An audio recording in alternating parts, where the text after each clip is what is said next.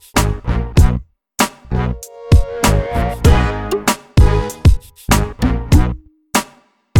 evening, everyone. Glad to be here. Hopefully, you guys had a great day, great start of the week, and I'm happy to be here and to answer all your questions and to have a really good session. I want you guys to be participants in this session. I see a lot of you guys have come on early. That's good. Rennie is here. Hey, Rennie, I'll see you tomorrow. Kevin and Tamika is here. Rashida, Clinton was there early. Clinton is ready. Let's go, Clinton. All right. So all you guys are here. And so if you guys have questions, go ahead and put them in the comment section. I didn't get a lot of questions this week. Maybe that means that you guys know everything. But definitely I want you guys pushing. Let me know. Put in the Angelique is here. Oh, that's Sharvita, I think. Sharvita is here. Keith Bennett. What's up, Keith? Keith is here. Let me know how things are going. Put in the comment section. Let me know what you guys are working on, how your week has gone. For a lot of you guys are finding deals. Some of them may or may not be working out, but you guys are finding deals. So that's good. So I want you guys to continue to do that, continue to stay active. That's the only way that you guys are going to make any money. You've got to stay active. You got to stay proactive every day, really, every day. So Sharvita's saying she's working on her second flip at the same time as her first. Okay. And so let's talk to Sharvita. And so Sharvita, you asked the question, do I use the same lender? And so pretty much on my flips, and I know you're flipping, I pretty much use the same lender. So I'll use my hard money lender, and I do multiple deals with my hard money lender. Right now I've got 2 deals going on with my hard money lender, 2 flips going on, and 2 other flips I pay cash for.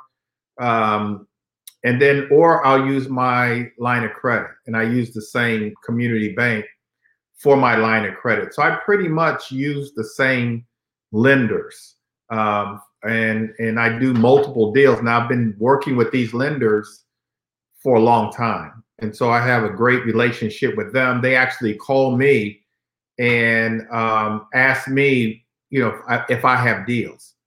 And so to answer your question, Sharvita, yes, I often use the same lender. Now, early in my career, where the lenders would only lend one at a time, yeah, I would use a separate lender. But I try to, and my advice to you guys is have relationships, and that's what I try to do with everything that I do, whether it's in real estate or not. I went to a tire place today where those guys know me. And, I go to, I never, just a pet peeve of mine, I never buy brand new tires. Whenever I need a new tire, there's a place not far from my office that I'll go to, and I refer them a lot of business, and they put on used tires, but they look brand new. But those guys know me. And so I try to use in every aspect of my life, really, when I go to the cleaners, of course, the doctor, anything, grocery store, they know me. They know me by name. The lenders know me. So I try to use people who I have good relationships to, because they give you favor. And so, for example, today, getting a tire, they like cut the price in half. And it was already, a lower price. They cut it in half, but they know me. I bring them business. So it's the same with your lender. So try to use the same lender.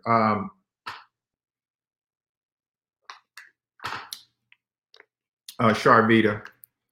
Hey, Dietrich. Dietrich is here. Sharvita saying yes.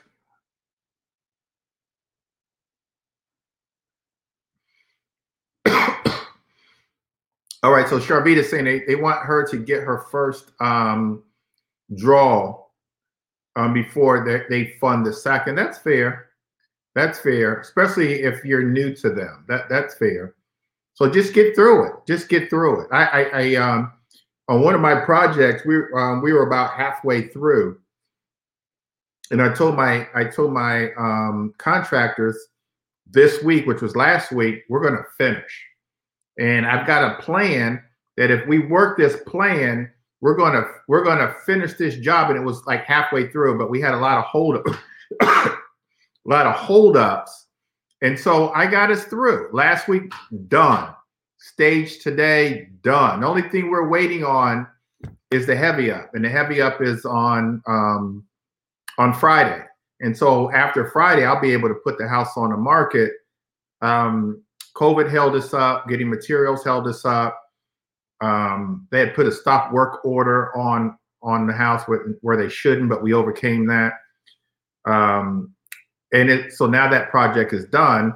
So we had, like, one day I went over there, it was like 10 contractors, like 3 or 4 on each level of the house, and we got it done. So you can put that kind of pressure to get that done. And so, Sharvita, that's what you've got to do. Hurry up and get them through the first draw. Like, look at your draw schedule and know exactly what you need to do in order to get through that first draw. And you need to get through that first draw like this week, and let them know, come on, you guys. And I put a post on yesterday, I believe, on social media. I pulled up to a house of mine. Yeah, the permits took a while. So the permits are going to take a while in this environment, in this COVID environment. Unfortunately, permits are going to take a while. So I pull up to one of my projects, and my contractors aren't there, and I'm livid. I'm like, where the heck? And I use a lot of profanity, but I'm like, where the heck are my contractors? So I go in the house, because sometimes they'll leave some contractors in there while they go get supplies or lunch or whatever. Nobody is in there, and like, I'm on a schedule. Like, I want to get these projects done. My goal is to get all my projects done and closed by the end of next month, which means I've got to hurry up and finish these by the end of this month. One of them's finished. Well, actually, 3 of them are finished now. But so this is the last one that needs to get finished to get on the market, so I can achieve my goal of getting all of my flips closed by the end of April. And nobody's there, and I'm livid. And so I get on the phone and I fire everybody. I fire my contractors. I laugh at it now, but I fired them because, like, I've got goals. You can't hold me up. And so, and it was only because they didn't think that I was coming to the project. And so I called, one of the contractors was sick, and just all kinds of excuses. You can't have that. You can't play with them. So I fired them all. Fired the whole crew, called me begging this morning. And those of you who don't really know me, I'm like a softie, like a real softie, to my detriment. So as much as I fired them, hired them all back this morning. And so, but my point is, with the contractors, you've got to stay on them. You might fall behind. Looks like, Sharvita, you've fallen behind. 6 weeks it took to get your to get your permits. But now, Sharvita, it's time to catch up. Let's catch up. So yeah, so Dana, you didn't see anybody. Yeah, I didn't see anybody. They weren't there. They didn't show up. Now, they were there today. And actually, another crew, a different crew, was there today. But yeah, I don't know. Let's get it done. Like. And so oftentimes, and I'm not here to badmouth contractors, but oftentimes they'll take on other projects, like one day, 2 day, maybe a week project in the middle of your project, which I understand, but I've got like timelines, and time is money. I go over, if I have a hard money loan and it's for 6 months, like, that's how the hard money lender makes their money. By if you go past the 6 months, they make their money on late fees. That's really where they make their money. I mean, they make money, but they really make money on late fees. So I try to do everything that I can not to have to pay late fees. And so I can't let the contractor hold me up. Like, you can't hold me up. Even if there's some delays, and I've had delays, like, I can play catch up. Like, I know how to play catch up. And so, Sharvita, you've got to play catch up, which means maybe for the next week or two, you've got to pay a visit or get somebody to pay a visit every single day. Pay a visit. I don't care where the project is. Pay a visit every single day. And that's one of the reasons, and I've got a staff. I mean, I have an assistant that her full-time job is to go check on projects. But that's why I've kind of shied away from Baltimore just a little bit, because I don't have time to go check on those projects. And so sometimes those projects lag because I'm not there every day. And so part of my morning routine is I start my morning off, or at least try to start most of my mornings off going by my projects. And so, Sharvita, that's what you're going to have to get used to doing. And I don't stay long. I mainly go to make sure that they're there, number one, their whole crew is there and they're working on the right things. And the right things are, Sharvita, you show up at your project in hand with the scope of work and the draw schedule. If you're working on the first draw, I'm looking at the first draw. Okay, demo's done. Check. The electrical, the rough electrical, they've ran their wires. Check. Permits are done. They're in the window. Check. Like, all these are in the first draw. My plumbers put in, cut out the walls and put in the new plumbing. Check. My HVAC guy, if you've got to run new ducts or whatever they have to do, check. Electrical. So all that's on the first draw. When I pull up, that's all I think about. That's all I care about, is everything that's on that first draw. We're on the first draw. Right, let's get these done so I can get to the money to pay you. And so when we're done with the first draw, now for the next week or two or three, I'm only paying attention to what's on the second draw. So I'm pulling up. I've got draw schedule in hand, or sometimes it's on my phone. I'll pull it up on my phone, and I'm checking off everything that I need to get done on the second draw. And in my mind, I'm planning. And so while I'm working on the first draw, I'm still planning in my mind, once we get finished, we need to start on that second draw. And so that's what we have to do. All right, let's see. Yeah, so Iris, these are being recorded. So I think we'll email these to you, but they're live you can subscribe to our YouTube channel, and you can catch them there anytime. So this is being recorded live on YouTube, and you can subscribe and you'll get them.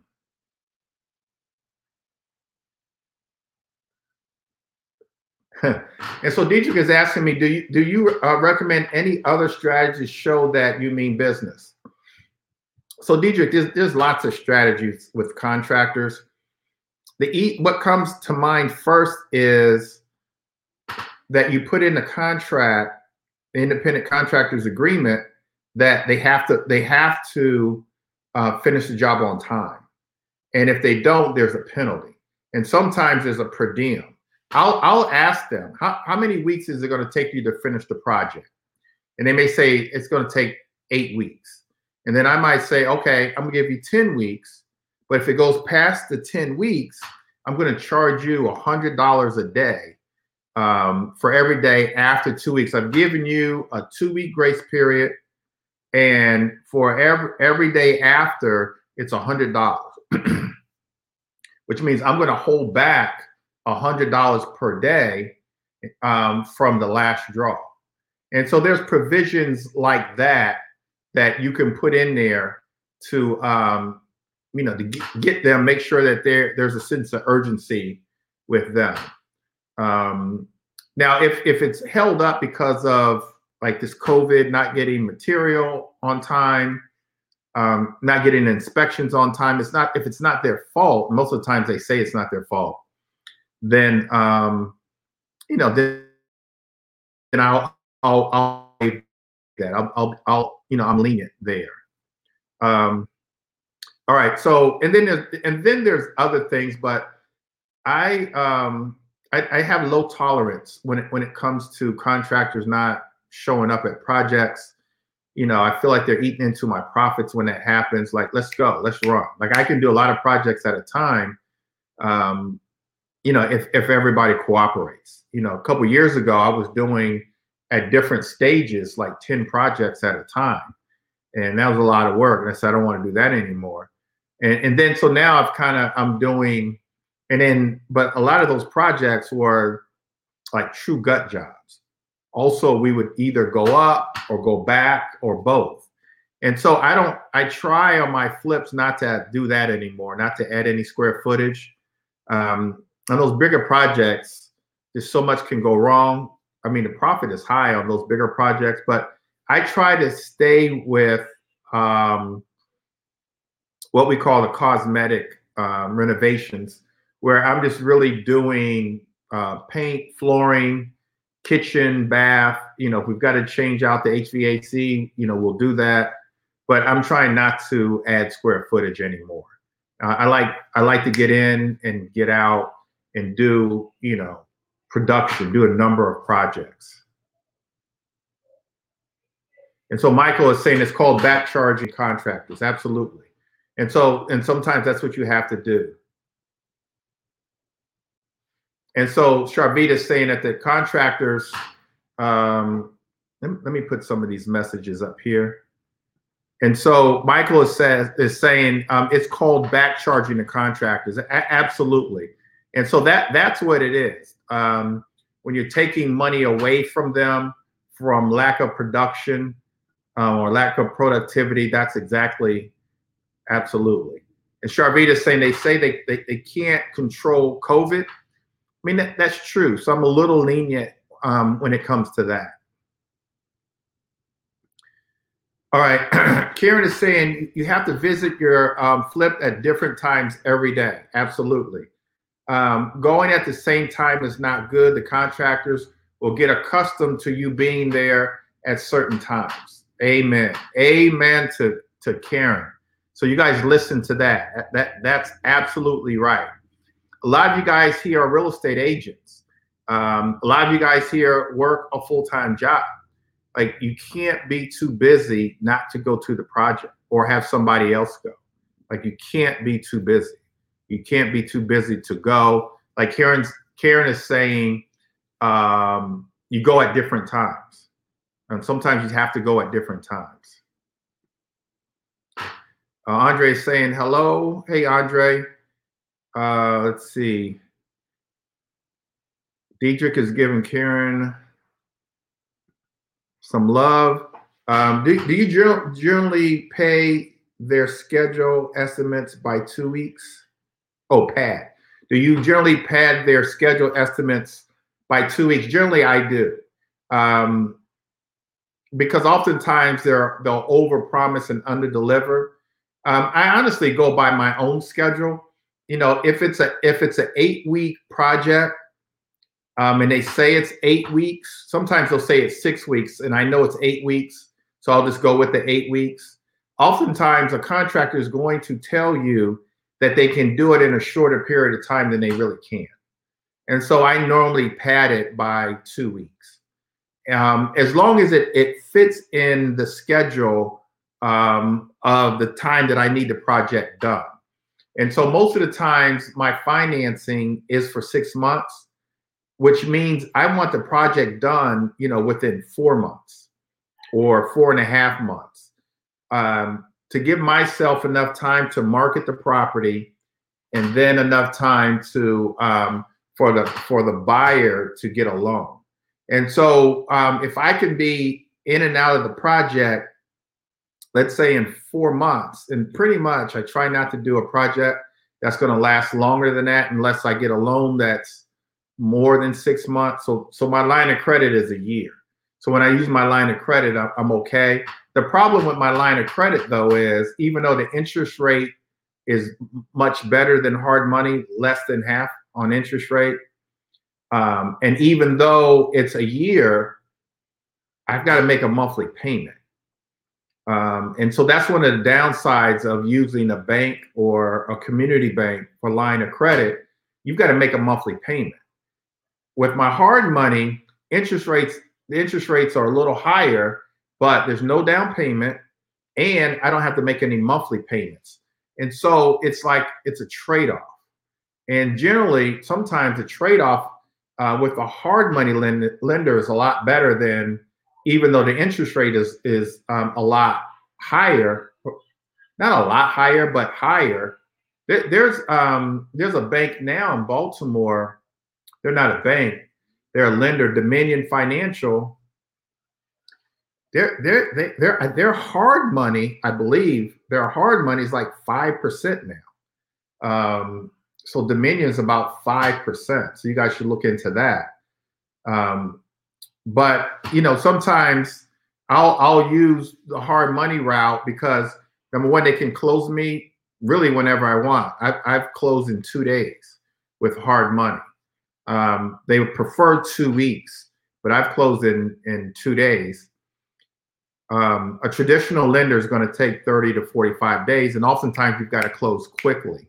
And so with my line of credit, it's 30 to 45 days. Sometimes they may even want to come out and do an appraisal. Hard money lenders generally, they may come out, but if you've got a track record with them, they'll run their own comps and they generally don't come out. I don't make a monthly payment. I do with the line of credit. And so sometimes it's just more beneficial to use a line of credit. To use my hard money.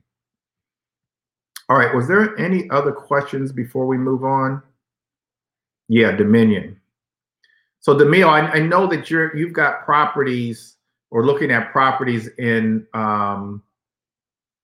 Baltimore. Their Dominion is based out of Baltimore. As a matter of fact, they're a lender. They're a hard money lender. They've started to go to long-term financing, but they're also the number one investor, buy and hold investor in Baltimore. Right now they probably have about close to 1,000 properties, rental properties, row houses in Baltimore. So they don't buy as many as they used to. They've started lending recently. So they're pulling lines of credit. You guys listen to this. So they've had like 600, 700 properties. They're buying or used to buy for say 30, 40,000, put 30, 40,000 into them, rent them out, and then refinance and get all their money back. But they did it on a large scale. And then what they did was they used all of their properties. So they used all of their properties and borrowed against it to start lending. And so now they're lending. They're lenders. And so now they do both. But so what that says to me is, what that should say to you is, maybe part of your strategy should be buying and holding as many properties as you can, whether they're in Baltimore, whether they're in wherever, DC, doesn't even matter.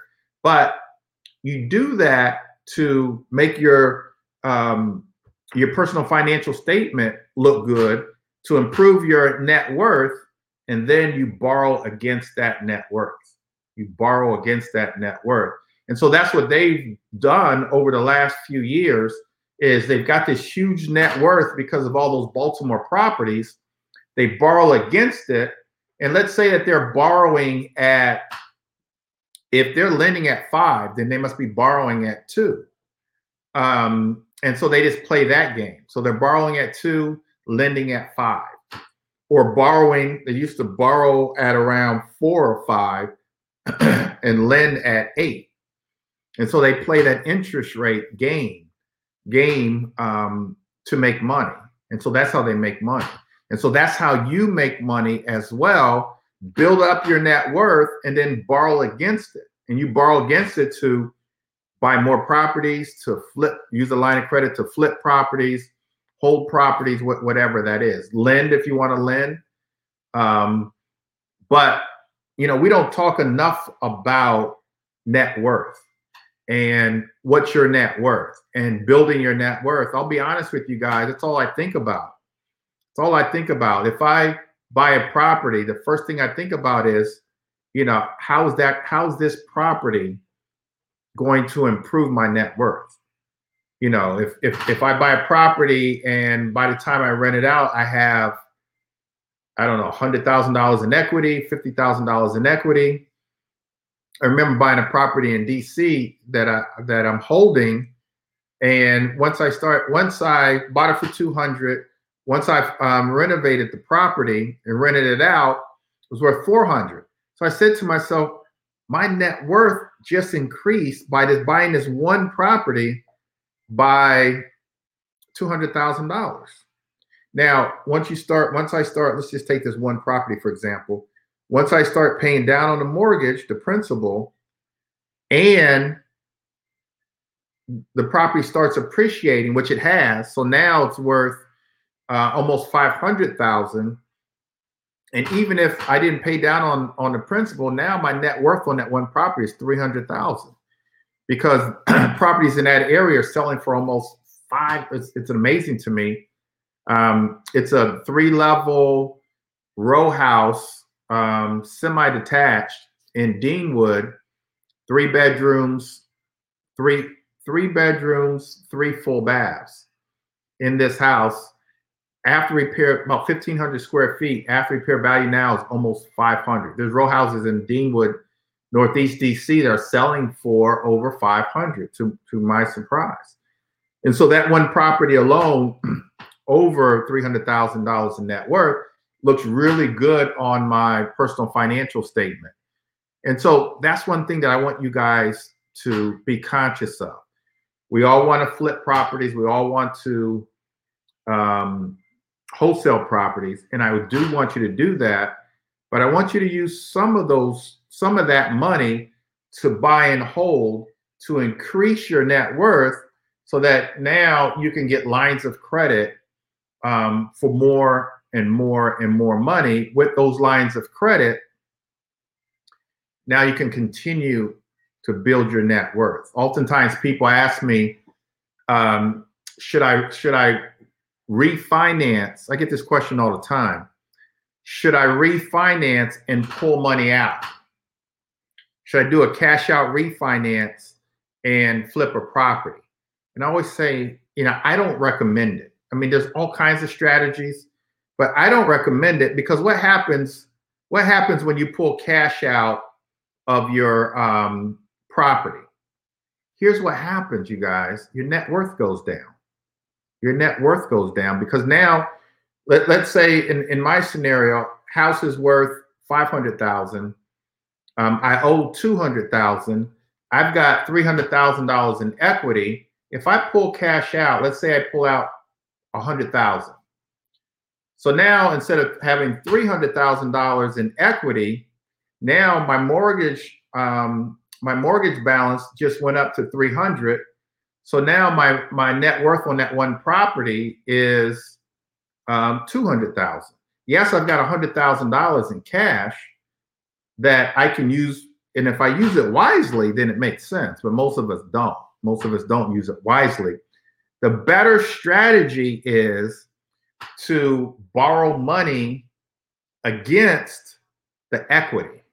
Borrow money against the equity. So we leave the equity in the property, but then we borrow against it, getting lines of credit, but be able to show that property and borrow money against the equity. So we're leaving equity in the property and continue to build our net worth. So let's answer Kevin's question. So there's no interest only monthly payments with your hard money loans? Yes. Is that because your relationship with the lender? No. And so our lender, and a lot of hard money lenders, they'll charge points, which is a percent of the loan amount up front, and a percentage. Let's just say it's 10%. on the loan. And so if they charge 3 points, let's say you're borrowing $200,000. And so if they're charging 3 points, that's $6,000 you pay up front. And then that's another $20,000 that you've got to pay. 10% of 200,000 is $20,000. You pay the $20,000 when you actually sell the property. So there's no monthly payments. Now my numbers are a lot better. Mine are around 8%, no points. But that's a typical hard money loan. And that's just not for me. It's for most hard money lenders that I run across anyway, or some no monthly payment whatsoever. So that's how that is. Let's see. Quentin's got a question. Let's see Quentin's question. Isn't taking money out in a refi part of the BRRRR method? And so, well, BRRRR method is buying a property, renovating the property, renting the property, refinancing, get all your money back. And so I think that's so I see your point, Quentin, but I think if the initial strategy of initially buying a property is to buy it with cash or hard money, and then buying a property, renovating the property, renting the property, and then refinance. If that's your initial strategy, then that's what you should do. That's what I do. And so I'm talking about more so a property that you've owned for 2, 3, 4 years of renting it out, 5 years, 6 years, of either renting it out or what a lot of people ask me is the home that they live in, they have X amount of equity. I need to refinance, pull cash out. I've built it up to a couple $100,000 in equity. I need to pull cash out of the house that I live in to invest. And I'm not saying it's a bad idea. It's just I just wouldn't recommend it, and I wouldn't recommend it for me. I think what you're talking about, Quentin, is something separate. That's an initial, in my opinion, strategy and a smart strategy of buying a property with either your own cash or hard money, short-term financing, renovating it, renting it, and getting your money back. Now, generally, when you do that, or when I've done that, you still start off with, well, bank is going to make you have at least about 30% equity in that property anyway. They're not going to lend to you on a refi. They're not going to lend to you. So that's a good question, Quentin, but I think it's kind of a little different from what I was talking about. All right, so Dana's asking a question. Would the closing cost of refinance take money out, make it worse? Yes, make matters worse. And so Dana brings up a good question because I recently was kind of stuck in a dilemma. The house that I live in, I've got equity in it. I have my eyes on retirement. I've got in my mind, I've got a sort of a 6 to 10 year plan to retire. And I want to, when I retire, have my house paid for.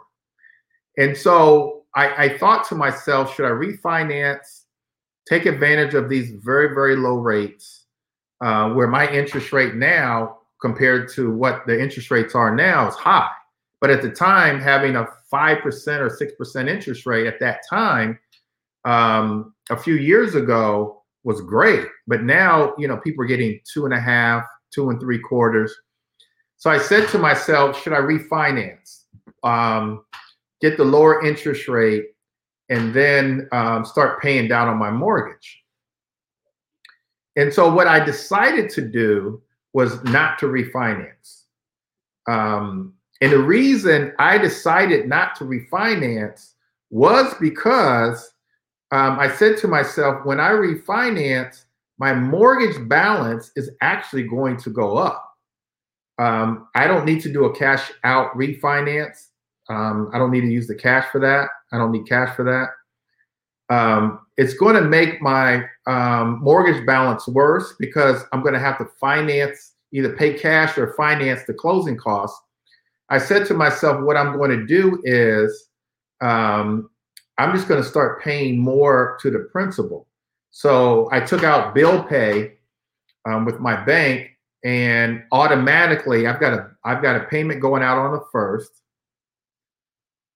And then I've got another automatic payment going out on the 15th, which, which my house should be paid off in probably 5 or 6 years. To be totally transparent, just to make the point, I've got a full payment going out on the 1st through bill pay.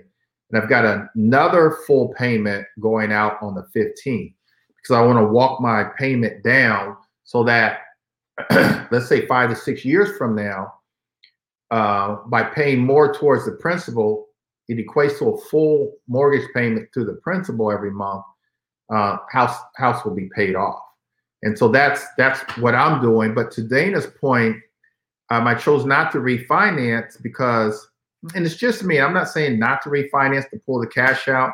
As long as you're responsible, you should do that. I just decided not to do it and just kind of walk it down on my own. I first thought, well, maybe I'll make one extra payment a year. So I've always done that. There was a time where I split the payment into two and made bi-weekly payments, and that walks your mortgage payment down as well. But I just decided to make, because like I said, I've got my eye on retirement. Just try to really put just small chunk into it every month. And that's this. And so that's the answer to your question, Dana. So I actually agree with you that Dana, about that closing cost. For me, it's just better just to pay extra. And that's not everybody's situation, but that's what I decided to do.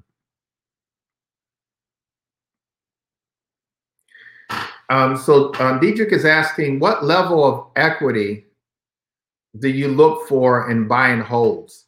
Does it vary depending on the area at all? And so it absolutely varies. It absolutely varies. So it just, it just all depends. And so, but for the most part, in terms of equity, I mean, I still want to buy at, if I can, somewhere between 50% and 30% equity. And so that's simply the Mayo formula: 70% of the after repair value minus repair costs. That leaves you 30% equity in the property. And so as long as I can do at least that, I mean, I try to shoot for, it generally equates to 50%, because I'm still trying to buy the property at 70% of the after repair value minus repair costs. But then I'll have to put down 20%. When I go to refinance, I'll put down 20%, which now most lenders, when you're buying and holding, most lenders want 20%. So that takes me down to 50%. And I'm happy with that. I want that equity. I want my tenants to really pay down and pay off my mortgage. I believe in that. I know a lot of investors don't believe in paying off your mortgages, but I do. I went through that experience of 2008, 2007, 2008, 2009, and for me, it was very painful. I had a small portfolio of like 13 properties. Almost all of them were in DC. And when the recession hit and nobody's buying houses, my tenants weren't paying. I didn't have the money to subsidize the rent. And so I had to slowly but surely, didn't lose any. They all had a ton of equity.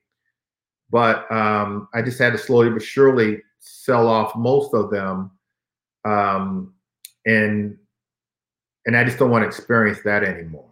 And so if I had them paid off, then there wouldn't be a problem. So that's just my mentality. I understand when people say, don't pay off your mortgage, use that money to do other things.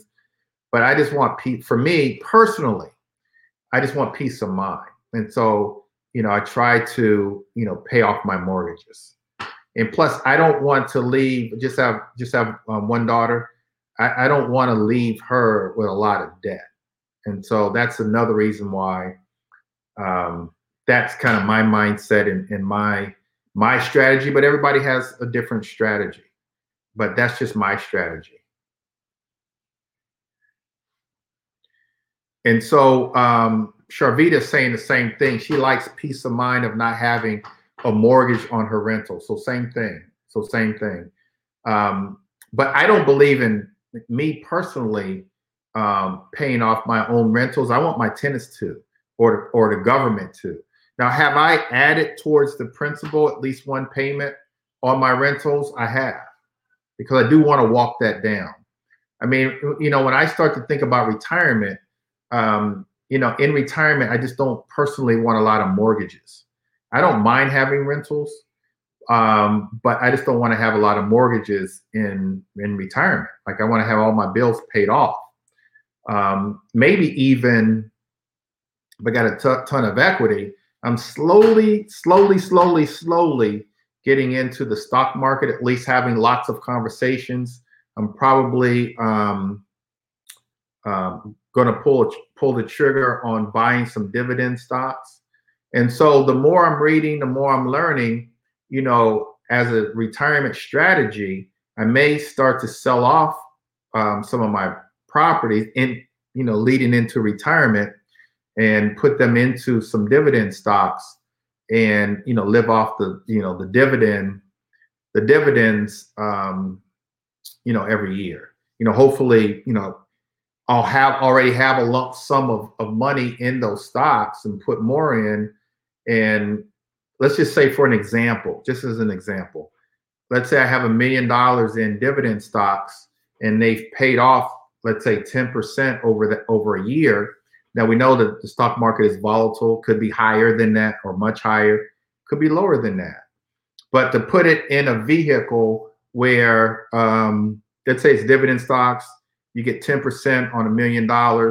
So now that's another, $100,000 that, you can live on. I mean, you're going to have, and I'm going to have other retirement vehicles and retirement strategies, but, those stocks, those dividend stocks or annuities, a lot of you guys like annuities. I was in a conversation a day or two ago about bonds, and bonds are more, especially fixed bonds or safer investment for retirement. And so I just start to think about those things. So I want to pay my properties off, maybe even sell them, getting closer to retirement, and then put that money into something where it's a little more liquid. It's still growing interest or dividends, and just kind of live off of that. There's annuities that guarantee you. I just read about an annuity, Aviance, I think the name of it was, that guaranteed you like somewhere between like a 10 or 12% return in an annuity, where once a year you could take out 10%. So if it gave you 12% in that year, and you take out 10%, you're still leaving 2% in that annuity. And so I don't know why I'm talking about stocks right now, but it is a strategy, and you can use real estate to fund those stocks in the future. All right, you guys. Sell and owner finance. Let me see. Dietrich's got a question. Do you suggest having a single property manager for all your rentals? So Dietrich, I absolutely recommend property manager. Look, you guys, and I'm guilty of this, we're all busy. Like all of us have other jobs, other businesses. If we don't tend to our properties, tend to our investments, really tend to our businesses, I look at each property as a business, then these tenants are going to go haywire, and our business is going to, or our property is going to go down the drain.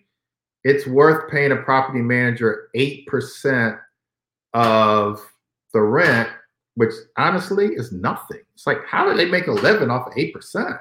They got to have 100 properties, and a lot of them do. But it's nothing compared to what they're going to save you in terms of saving your investment. It's just another bill. You can look at it as paying an employee, even though they're not an employee. But I highly, highly, highly recommend property manager. Highly recommend property manager.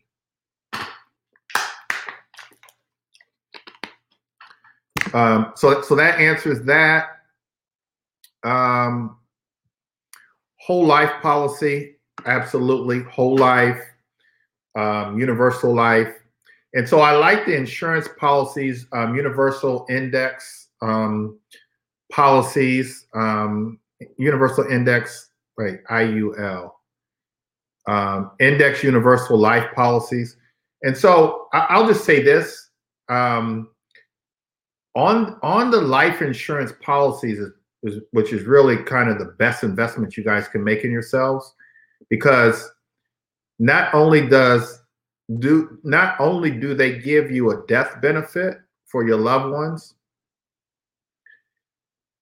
if they're tax-free investments, so the money you put in is tax-free, and or the money coming out. So a lot of these life insurance policies, they actually pay you once you put in a certain amount and reach a certain age, they actually pay you. Like the cash value, they'll pay you could be every month, every year, however you take the money. That's a retirement strategy. Like insurance policies is a retirement strategy that you guys need to take advantage of. It's like the number one retirement strategy that you can invest in is life insurance, because it's all tax free. So the money that it's paying you a retirement, I have a lot of my agents having index annuities and things like that. The money that it pays you is tax free. So it's another form of retirement payment. But then for your loved ones, there's a death benefit to it. So yeah, whole life, universal life. I'm not too keen on, I'm not an insurance man, but not too keen on term. I mean, I had a term policy for 20 years. After the 20 years, couldn't get the term policy anymore because I had a health issue, medical issue. But if I had gotten, a whole life or universal life, that's forever. You keep that forever. And so when my daughter turned, 12 or 13 years old, I got an IUL for her, Index Universal Life Policy, that will pay her, I think it pays her, I don't even remember now. I think when she turns 30, pays her $100,000 a year for the rest of her life. And she holds on to it until she's 50 without taking the payout. It pays like double or triple that. I forget the numbers. But I took that out for her when she's like a teenager, and I paid very little. I pay like maybe $150 a month now, but I stopped paying that. Actually, I stopped paying that in like a year or two. And then at like 30 or 40 years old, now she's got a retirement coming in. That's a whole nother topic. So Dietrich is saying stock market strategies are very interesting. For some reason, Dietrich, recently, and I think it's because of kind of my sphere of influence, my agents, the people I'm around, I'm very fascinated with stocks. They're following stocks. And so I'll have them on at one of these meetings and kind of just talk to us kind of on a high level about the stock market and how we can really fund our future with combining real estate with the stock market. Keeping in mind it is very volatile, but there's stock market. If you really know the stock market, and I know some of you guys do, some of you guys know it 100 times better than I do. But you can make a ton of money in the stock market. And so I have investors that's all they do: stock market and real estate, stock market and real estate. And they're looking at the stock market every day. They got like 2 or 3 monitors on their desk. And that's all they do. I've got a really close buddy of mine, who that's all he does. And so in one account, I think he's got like $2 million. That's pretty much one thing I like about the stock market is in stocks, your money is liquid. Real estate is not. And so if there's a tragedy or if you need to get to a whole lot of money, and let's say you've got 200,000 equity in a property, it's going to take you a minimum of probably 30 days to sell that house or even refinance. With the stock, you got the same amount in the stock, you can have that money in 24 hours. It's liquid. But there's pros and cons to everything. With stock market, like I said before, it's up and down. So to me, the stock market is a long-term play. But there's a lot of people who day trade. They're betting on futures and all that kind of stuff. But I'm not. We'll get other people to talk about that. So Allison is right. And so Allison said, I think COVID gave a lot of time to look into and study the stock market. Absolutely. I think you're right. People are home. Sometimes they're bored. And so they're looking at the stock market, trying to understand. Yeah, it gave a lot of us time to study and learn the stock market. And so yeah, Allison, I mean, if you know that stock market, you can share some tips with us. Yeah, so Dietrich agrees with you, Allison. And so maybe that's why a lot of people around me, real estate people, talk a lot about the stock market. Like real estate people are talking stocks. And like I said, I've got a buddy that probably he really knows the stock market. He also really knows real estate investing. And so he's flipping, he's holding, and he's playing the stock market, and he's just like killing it on both ends. Both ends, he's killing it. Both ends. And so it's something that I've really never paid close attention to because I've always wanted to, focus my learning and have really focus on real estate. So I claim to be a real estate man. But I'm getting more and more intrigued with the stock market, especially long term. I talked to a buddy of mine who I went to high school with, and he's a very successful stockbroker. And I told him what I was looking for. And I said to him, I'm looking to put X amount of dollars into an annuity. I have a 10-year strategy. And he said, no, that's the wrong place to put your money. He said, dividend stock. So I started reading up on it. And I started asking other people.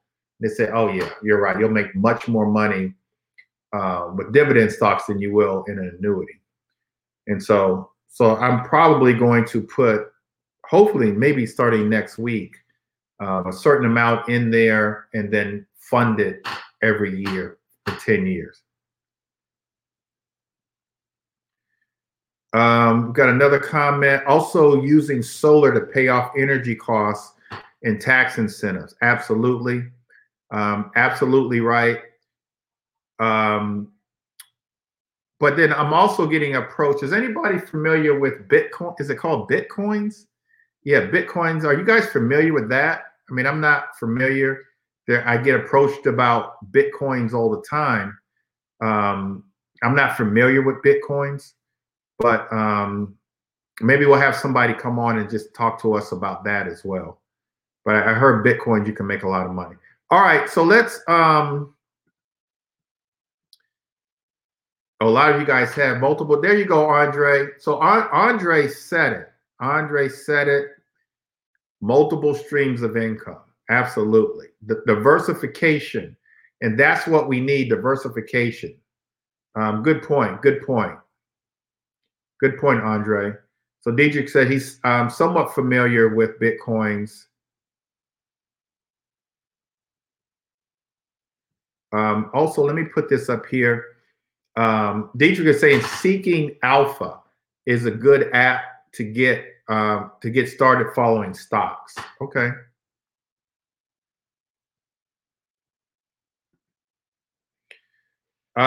Electronic vehicles is something good to follow in terms of stocks. I agree with that. A lot of people are going green, and they're concerned with the atmosphere. What's that called? Forget what that's called. When you're concerned with the atmosphere and is it global warming? Yeah, global warming. And so I'm concerned, and so I thought my next car might be an electric car to save the universe. All right, I've got some questions that I haven't answered, and it's starting to get late. I've been rambling, and so let me answer some questions, and we may have already answered them, but yeah, let me answer some questions. You guys, if you have any questions, yeah, global warming, climate control. That's what I was looking for, climate control. All right. Let's see. Recently, so here's a question that I did receive. Recently received my stimulus payment. I wanted to invest the $1,400 in their real estate investment business. What would be a great return on investment of that $1,400? And so, what comes quickly to mind is putting that $1,400 into some marketing, some lead generation. And so that's what comes to mind. If I had $1,400 now, I probably would put it into probably a direct mail piece. Direct mail is what's really working. And so sending postcards to like either absentee owners or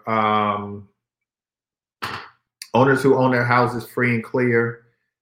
So that would be one thing that comes to mind. Andre is saying education. Keith is saying coaching program. I agree with that as well. Getting coaching. Any other suggestions? And so one of the investors is saying what to do with the stimulus check. Keith is saying coaching, getting coaching. Andre is saying education. I'm saying lead generation. What do you guys say? Any other suggestions for him? Any other suggestions? Let's say so Dietrich is saying hire a VA, a virtual assistant. So hire a VA to make calls. So that's a great idea. Get a list for your VA, because VA can be as cheap as $16 a day, paying $4 an hour for 4 hours a day. So you can keep them for 10 days. This is $160. And so hiring a VA, I think that's good. I think that's a good idea.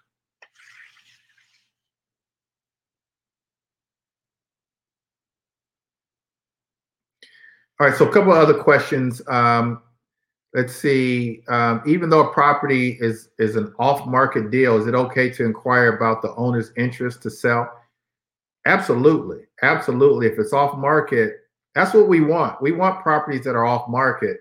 Properties that are on the market is too much competition, especially in this market. So it's too much competition. And so, yeah, if you find a property that whether it's listed, they want to sell it, or you think it might be a good investment deal, contact the owner. Contact the owner, definitely. You use the money to build and boost your business credit to fund deals. And so that's a good idea too. I mean, I talked a little bit about financing, didn't talk much about credit, but boosting your credit score, also your net worth kind of goes along with that. That's how you're going to get financing. That's how you're going to grow your business. That's how you're going to grow financially. That's how you're going to be able to get the money to really, like, build generational wealth. Going back to the Bitcoins, Allison is saying cryptocurrency is big. It's big, but I don't understand it. Andre is saying Forex. I think that's cryptocurrency. And for the next 10 years, look at EV stocks. All right, I'm gonna write that down. EV stocks. I don't know what that is, but I'm gonna Google it. EV stocks. But cryptocurrency, Forex, I think that everyone's talking about that. I just don't really understand it.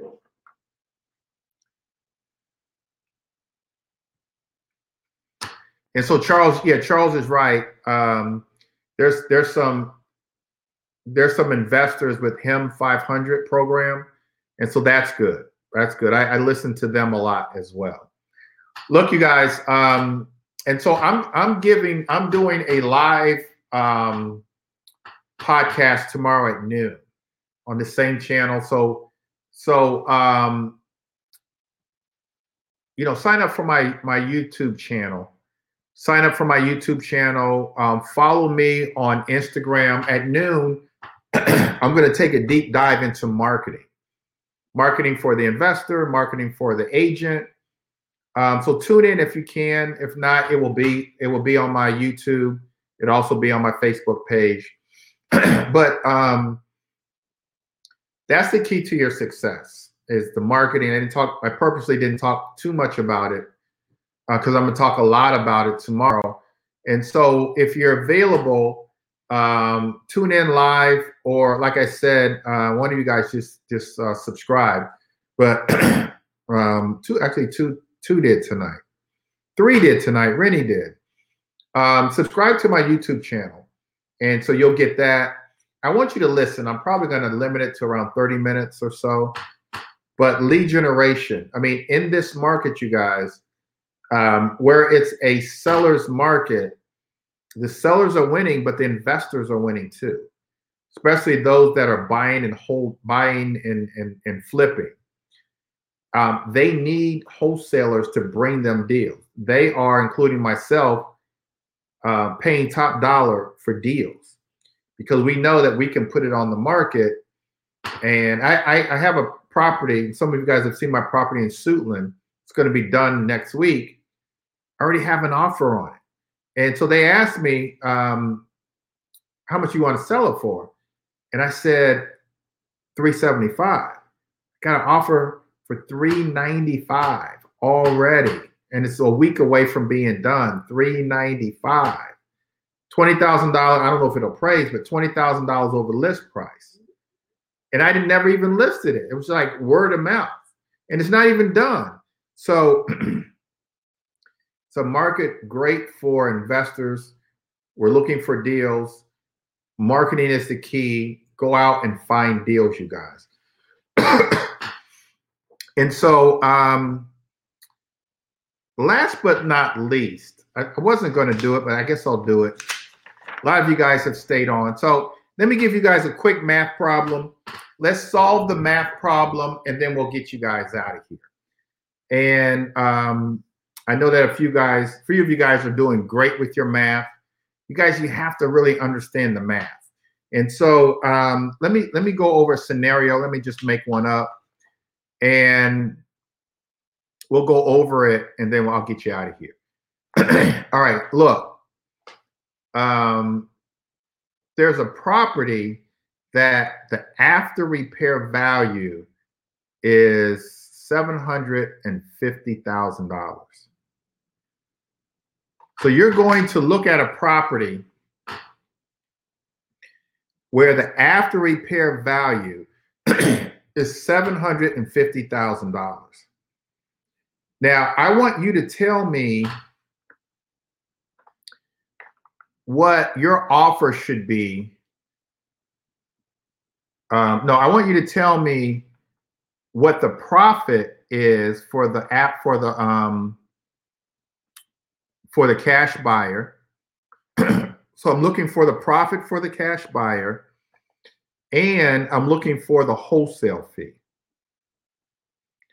Give me the wholesale fee and the profit for the cash buyer. And so I want you to determine, number one, what your offer is going to be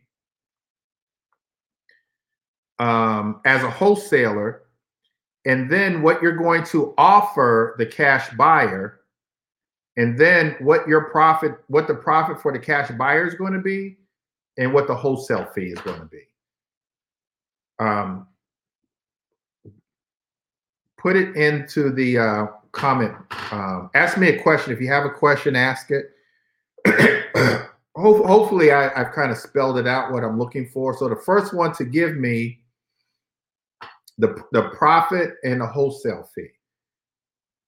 All right, so we got $750,000.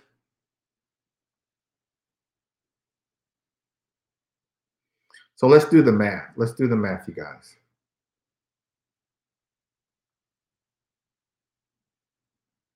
All right. All right, so I'm going to do it with you.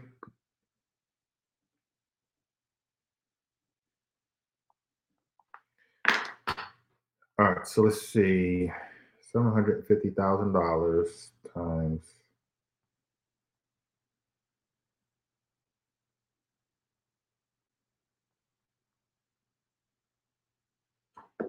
Let's see. 0.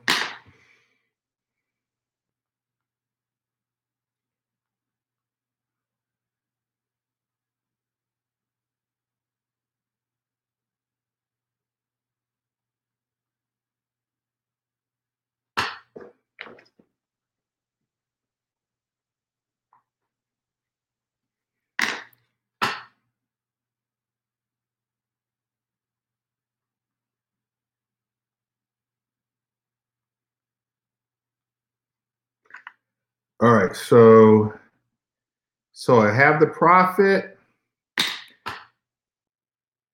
No, yeah, I have the wholesale fee. Profit should be, give me the wholesale fee and the profit that the cash buyer should be making.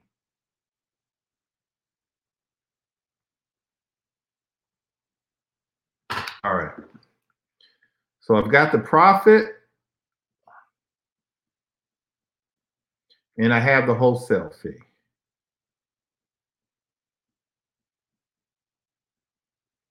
I need a profit and a wholesale fee. Some of you guys just have one. Wait, hold on. Wait, you guys are rolling. Who was first?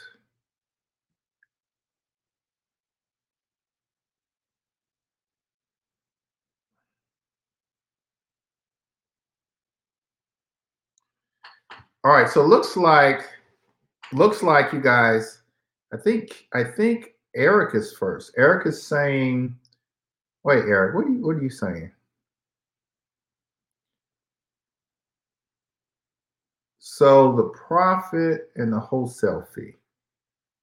Profit, wholesale fee. Kevin is definitely right. Tina is definitely, looks like Tina is right. No, yep. Yep.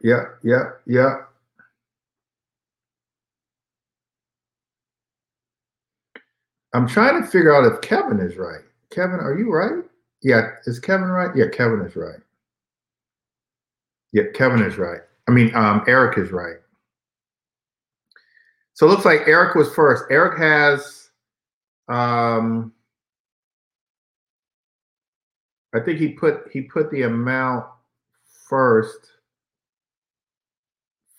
for the cash buyer on what they'll buy it for. Then he put $150,000 for the profit, and he put $37.50 for the wholesale fee.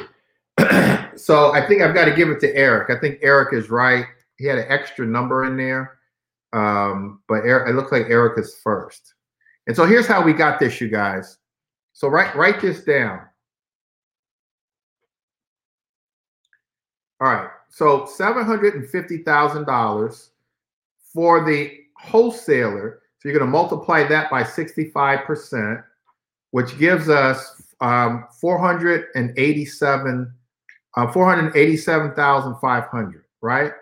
65% of the 750 is $487 and $487,500 minus the repair costs. So the formula is 65% of that repair value minus repair costs. If you haven't been to the property, generally speaking, the repair cost is going to be about 20%. 20% of the 750 is 150. So now 487 minus the 150 is 337,500. That's the offer that you're going to make to the cash buyer. You're going to offer the cash buyer 337,500. That's 65% minus repair costs. You put them under contract for 337,500. You're under contract now. Now you're going to wholesale this deal to a cash buyer. You know that the cash buyer will buy at 70%. So you take 70%. Let me just do it for you real quick. You take 70% of the 375,000, and you get 525,000 minus the repair cost of 150 equals 375,000. The difference between the 375,000 and that you're going to offer to me, the cash buyer, and what you have it under contract for, the difference is 37,500. So that's going to be your wholesale fee.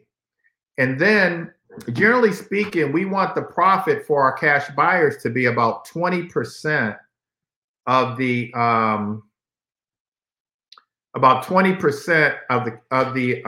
after repair value. 20% of the $750,000 is $150,000. And so Eric is right, Kevin is right, and Tina, it looks like Tina is right. And most of you guys have part of it right. And so it looks like Eric is first. So Eric, I owe you $200, my man. Send me your Cash App. Kevin, did you get I Cash Apped you a couple days ago? Put in the comment. I just want to make sure you received it. For whatever reason, I was having trouble with it, but let me know if you received it. Eric, I owe you. Do you guys have any questions? Okay. You guys have any questions about this math? You got to get the math right. If you don't get the math right, you're going to be making the wrong offers. And that's the number one mistake that investors make, is making the wrong offers. And so you've got to get this math. You got to practice it. Okay, good. Kevin and Tamika said they received the money. Good. You've got to practice this. That's why probably the last, I think, 3 meetings that we've had, I've done this. I've gone over the math just so that you guys understand it. Just so that you look at Kevin and Tamika being a good sport. Look at them. Kevin, you know you upset. Come on, man. But good. That's good. All right. You guys have questions about the math or questions about anything that we've talked about tonight? If so, put it in the chat box. I mean, the comment section. I see if a couple of you guys have followed me on YouTube. Do that. Also follow me on Instagram. I'll be talking to you guys tomorrow about lead generation. If you have questions about that, bring those to me. Let's have a good week, you guys. Let's do something productive. Hopefully tonight was productive, but let's do something productive. As you guys can see, there's many different ways to really become wealthy. But we do have to be educated But I think more importantly, we have to take action. Like there's a lot of educated people who know a lot about a lot of things and they broke. And we don't want that to be you. And so let's get educated, let's get motivated, let's learn, but let's not let all that learning be in vain because we're not taking action. And so that's the key. Take action, do something every day. Today, I thought to myself this morning, what's the one thing I'm going to do to take a baby step today to lead toward my ultimate goals? And the one thing was, I interviewed a guy that's got some experience that was to work for my title company. And so that was one thing. And that's a baby step. And then I took a few other little baby steps today. But when I go to bed tonight, I'm going to feel good about today. And my goal is 24 hours from now, I feel good about these next 24 hours because I just did one little thing. My goal is to do one little thing tomorrow that's going to lead to, my ultimate goals and my ultimate success, my ultimate happiness. And so we just can't sit idly by every single day doing nothing. Whatever happens, happens. Just kind of sticking with the status quo and living life by default. We've got to live life with a purpose and take action every day. And we don't have to hit home runs every day. Just little singles, little bunt singles every day. Let's go. All right, you guys, take care. God bless. You know how to reach me if you need me. If you need me to look at any properties, Rennie, I'll be at the property tomorrow with you at 10 o'clock. Take care. God bless. Good night. And I'll talk to you guys soon. Have a great week.